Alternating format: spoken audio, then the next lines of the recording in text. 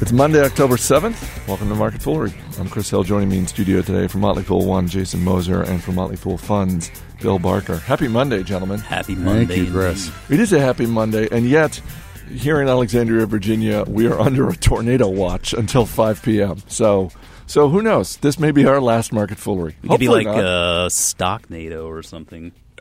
That's okay, bad, I guess. so I received a question for you guys. I received that warning in our email. Yes. About 1 minute, within 1 minute of a warning from the school that there was head lice going around at my kid's school. Which of those do you rate as like more concerning?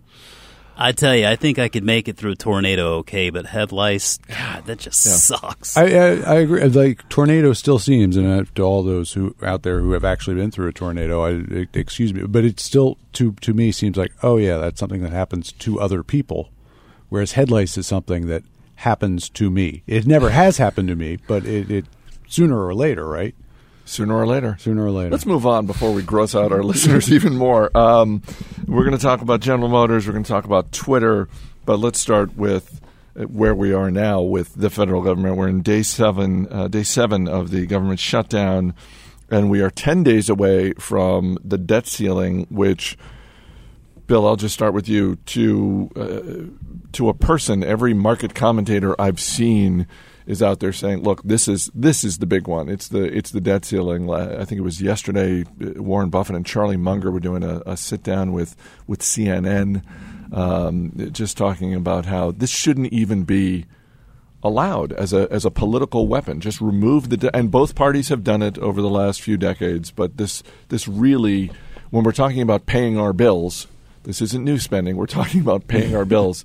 We really shouldn't mess around with this. Yeah, I think it comes down to a general sort of risk-reward equation, and that is the risk of what would happen to our credit rating by not paying our bills and allowing this to interfere with all our payments is very high, and the reward is zero.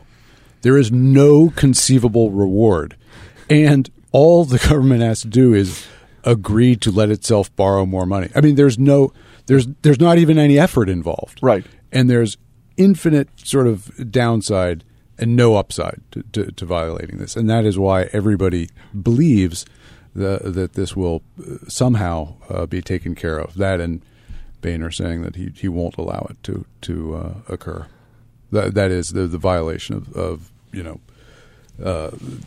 letting the debt ceiling interfere with our payment. He's not going to. Jason, some people aren't worried. I saw the CEO of Moody's, which has an interest in certainly business in general, but possibly downgrading the credit of the United States of America. He was on CNBC saying, no, we're not worried about this. This is not going to happen. I mean, I think that's probably the realistic approach. I mean, it's hard to believe that. I think Bill's right. There is no upside. The scary part is I think there are probably politicians out there that do believe there is an upside if they just stick to their guns. But, I mean, the realistic scenario is that there is no upside. So, I mean, come October 17th, you got to figure something will be done. But, I mean, you're already starting to feel this sort of reverberate through the economy, at least because it's being talked about more and more and more. There are a lot of people who are not getting their paychecks, and even though Congress decided to go ahead and pass the law that they would be able to retroactively, pay everybody once they get back to work here, that still doesn't take care of the here and the now. Not to mention the uncertainty which we still face. So, I tend to believe they'll get it figured out. I don't think they would let the debt ceiling deadline expire. But this is a pretty awful Congress that even with the 10% approval rating, is it that high? I want to know who that 10% is because it's just phenomenal that they would even garner 1%. But it's not this Congress anymore, right? I mean, it's us as a people, right? I mean, we have agreed, we have rolled over, we have allowed the gerrymandering, which requires that this is the kind of Congress that we will have for, I don't know, fill in the blank. It's not another 2 years. It's at least another 10 before you could hope to have some of these lines redrawn in a way that would increase some sort of participation by the middle in elections. So I think this will happen again and again and again. Oh, I think that's a foregone conclusion. I mean, I think it's going to happen So this Congress is not the worst Congress we will have seen. We're going to see it's going to get worse. Increasingly worse versions, no matter what side of what debate you're on. I guarantee you are going to be convinced that this Congress was better than the ones you're going to see. We'll see about that. There was a story in the Washington Post this morning, and we saw this we've seen this over the last few election cycles, where established members of the House or Senate are facing primary opponents, people with solidly, in the case of the Republican Party, people with very solid conservative credentials being defeated. And maybe the best example is in Delaware, where a couple of years ago, I think it was Mike Castle, who had served as governor, served in the House, and served in the Senate, and was widely regarded as not only solidly conservative, but very principled, very smart, thoughtful. He was a thoughtful leader. And was it Christine O'Donnell? Was that her name? The woman who ran a commercial that was parodied on Saturday Night Live about how I'm not a witch. She actually had an ad where she said, "I'm not a witch." But the story in the Post this morning was about how there are now starting to be some business groups getting together and taking a long, hard look at some of these members of the Tea Party and saying, you know what, we think we can find someone who is maybe not so set in their ideological ways. And, oh, by the way, they actually care a little bit about business. Because I think that is what is a little terrifying for some people, and I think is completely missing, not completely, but largely missing from the debate on Capitol Hill is, and you guys have touched on this, is the business implications.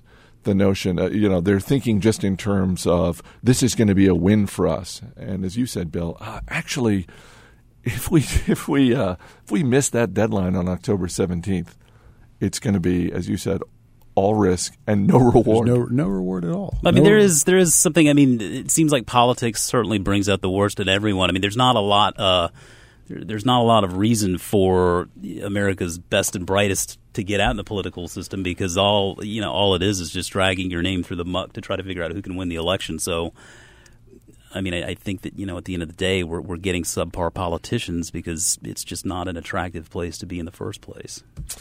On that happy note, let's move on to actual companies. General Motors has some interesting news, which is that General Motors is expanding an online shopping tool that allows customers to buy new cars essentially by completely bypassing the showroom. You pointed this story out to me this morning, Jason. I read this, and the company that I thought of when reading this was Tesla Motors. Yes. This seems like a play out of the Tesla Motors playbook. Let's just go right around. Let's sell directly to consumers. Well, certainly Tesla is known for upending this traditional dealership model that Ford and GM and the like have played by for so long. And I think, for the most part, I think this makes a lot of sense, though, because when you look at just e-commerce in general, it still makes up a very small percentage of the overall retail economy, but that number is growing very fast. From 6% this year, it'll just continue to go up. And I think a car is a purchase that someone could reasonably assume they're going to be able to find the information that is most relevant to them online. I mean, you can apply for credit online. You can figure a lot of things out online these days. I mean, we bought houses using virtual tours and stuff online. So I mean, there's something to that, but it definitely is another way to meet customers on their terms. I think the biggest hurdle is probably twofold. And number one, convincing consumers that this is okay, because I think there are a lot of people that still have sort of that hurdle that they're having trouble buying a flat screen from Amazon.com. And then secondly is getting the dealers on board, because there was a dynamic to this article where it seemed like GM had sort of turned the screws on dealers to upgrade and renovate their facilities a little bit, and now the dealers are questioning why they did that. If they're going to be trying to steer more traffic online, I don't know they'll necessarily realize a return on that investment so quickly. But I think all in all, I think it's a smart move. What do you think? Well, I think the major hurdle is the regulations protecting the dealers.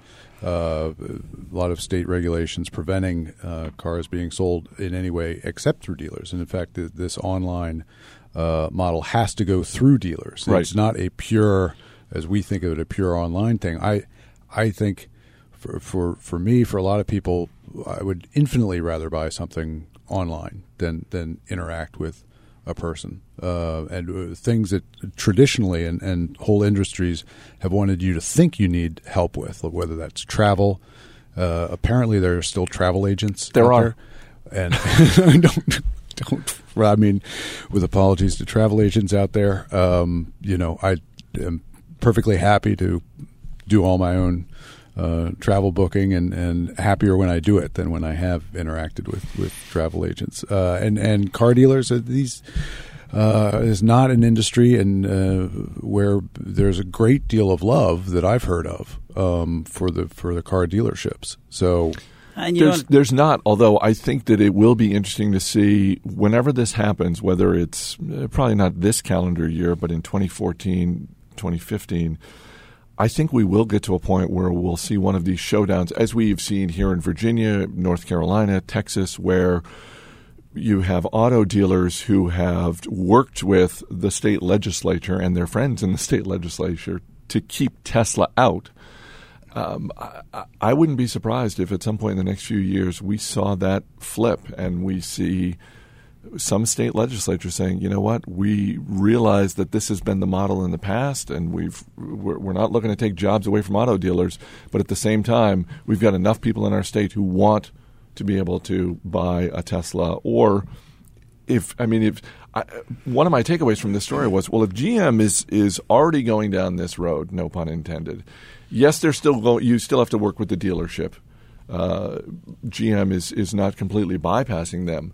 But this is a step in that direction. Yeah. And if you're Ford and you look at this and you think, well, the GM is making that work, isn't it a no-brainer for Ford to do exactly the same thing? Well, I mean, it does. I mean, it seems like it would make sense to do that. I think this is, again, the very beginning stages of what could be, upending this model completely. I mean, it's a lot easier to check a box as opposed to, negotiate with a car salesman or say no to them. I mean, it's like, you go in there. You remember that Seinfeld, like when Jerry's going to go buy that car and Putty's the car salesman. And he has Putty in a good mood, and so he's going to give him the best deal on the car. He didn't even have to do anything.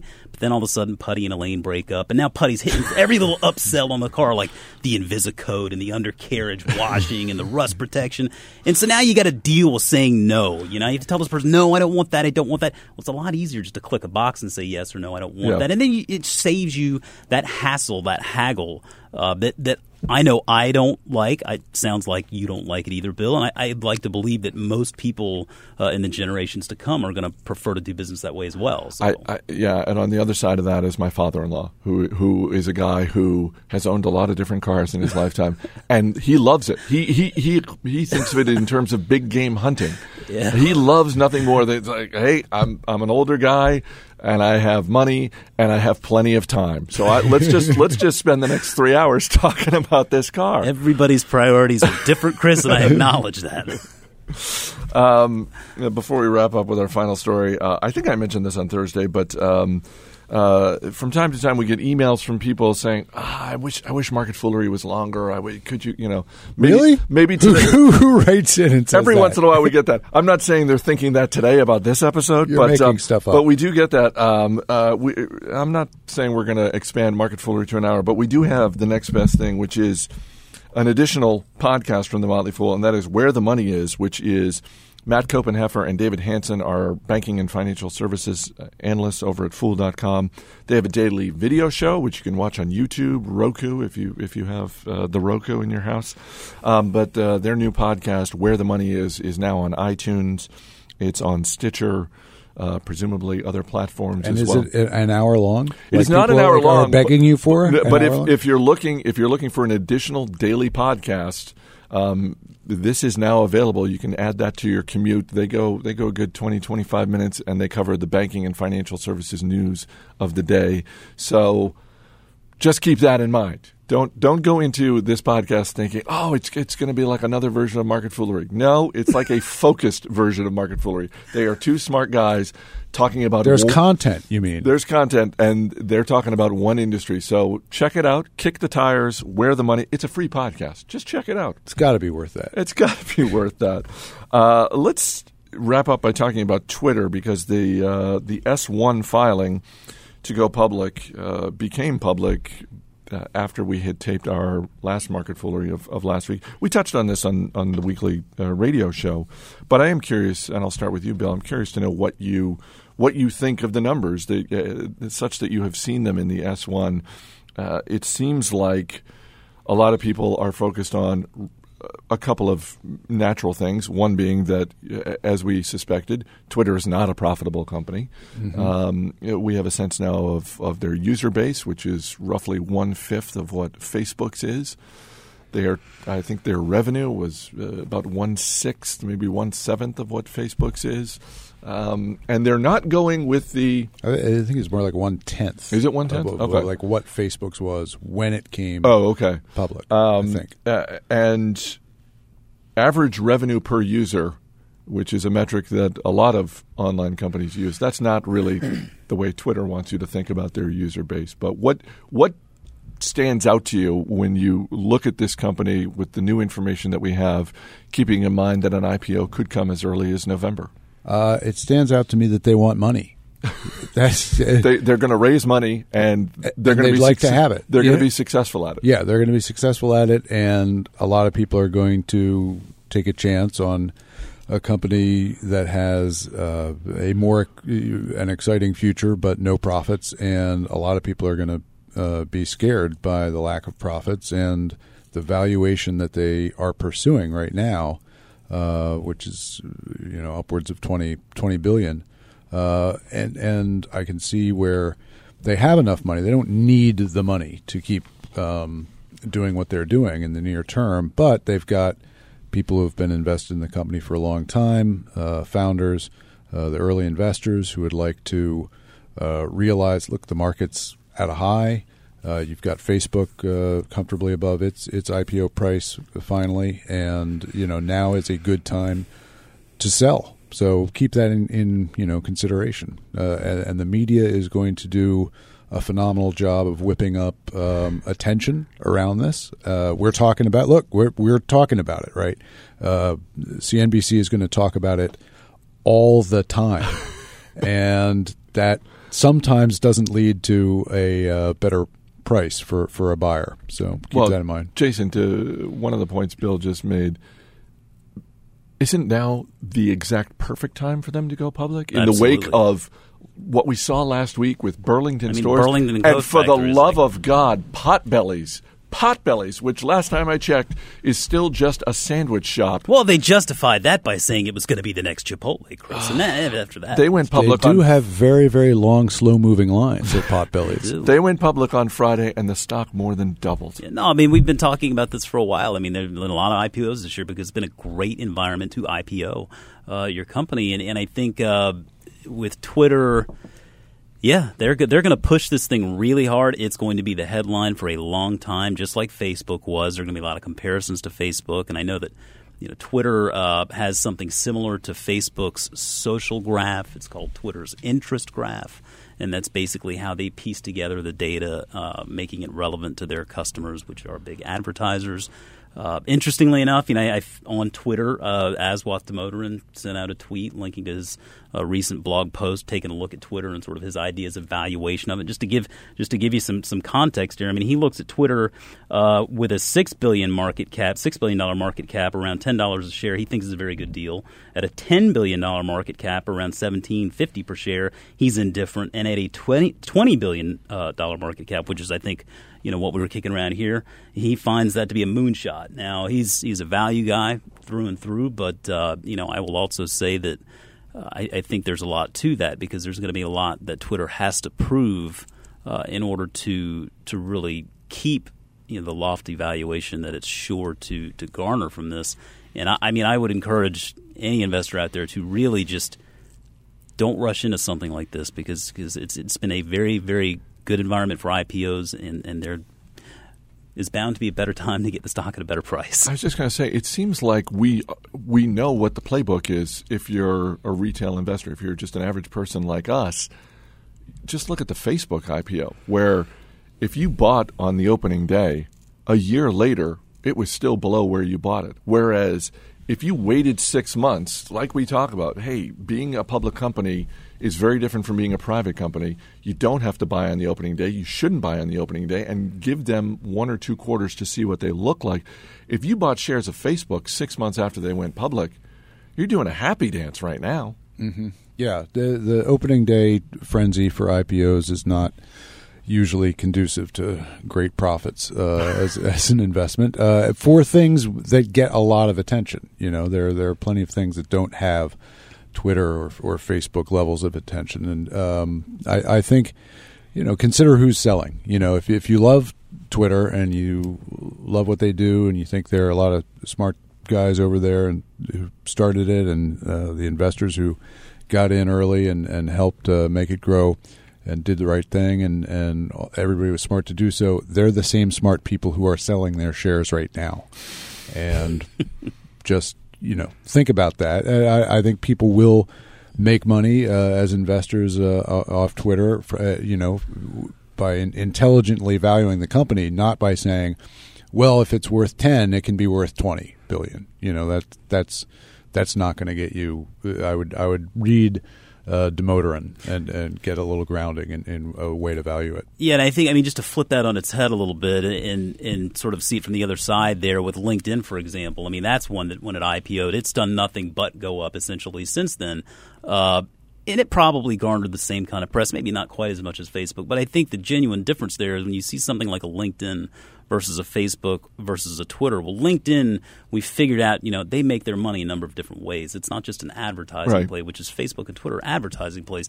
LinkedIn, they have this, you know, tremendous amount of data that they are able to sell these licenses to these corporate headhunters and really provide an extra sort of value and service to them. And so it's not just an advertising play, but they make their money a number of different ways. So, you know, I think that's just always encouraging, is to take a look at these companies, understand what their market opportunity is, but further understand how they make their money and what they're going to be subject to. And do they have the ability to raise prices? That's exactly right? Because that's what we've seen from plenty of great businesses. Starbucks, as Bill Barker reaches for his venti cup from Starbucks, not to be confused with the one in front of my microphone. I mean, Starbucks, a great example of that. We've seen that with Nike, with Under Armour, with other brands where it's like, oh, yeah, people will pay up for that. I love Twitter. I'm on it every day, but I'm not paying them a dime. Well, online advertising, I mean, Google versus Facebook. I mean, Google has a modicum of pricing power there because that ad inventory is very precious. People know Google, that platform, it's search. Facebook is trying to get that pricing power. They still haven't quite proven themselves out yet, and that's what they're working to do. I would imagine at some point with a registered user base of more than 1 billion people that they'll, you know, get a little bit more pricing power as time goes on, and it'll remain to be seen whether Twitter can actually do that or not. Yeah, Facebook's got a ways to go on that, and in some ways that's – I mean, I think of the ads that I get from Facebook as mostly annoying. You know, a subtraction from the experience, and the Google's ads to be occasionally adding to the experience, complementary to what I'm looking for, and, you know, sometimes a little hard to tell what the ad is. But, you know, unlike Facebook, where I really do see the ads and say – I wish that weren't there at all. But I mean, that's in some ways that's a nice problem to have. Is an easy act to follow, to get better at something over time, which they're perfectly capable of doing. You can read more from Bill Barker and his colleagues by going to foolfunds.com. Sign up for Declarations, the free monthly newsletter from Motley Fool Funds. Bill Barker, Jason Moser, thanks for being here, guys. Thanks, Chris. As always, people on the program may have interest in the stocks they talk about, and the Motley Fool may have formal recommendations for or against. So don't buy or sell stocks based solely on what you hear. That's it for this edition of Market Foolery. The show is mixed by Ann Henry. I'm Chris Hill. Thanks for listening. We'll see you tomorrow.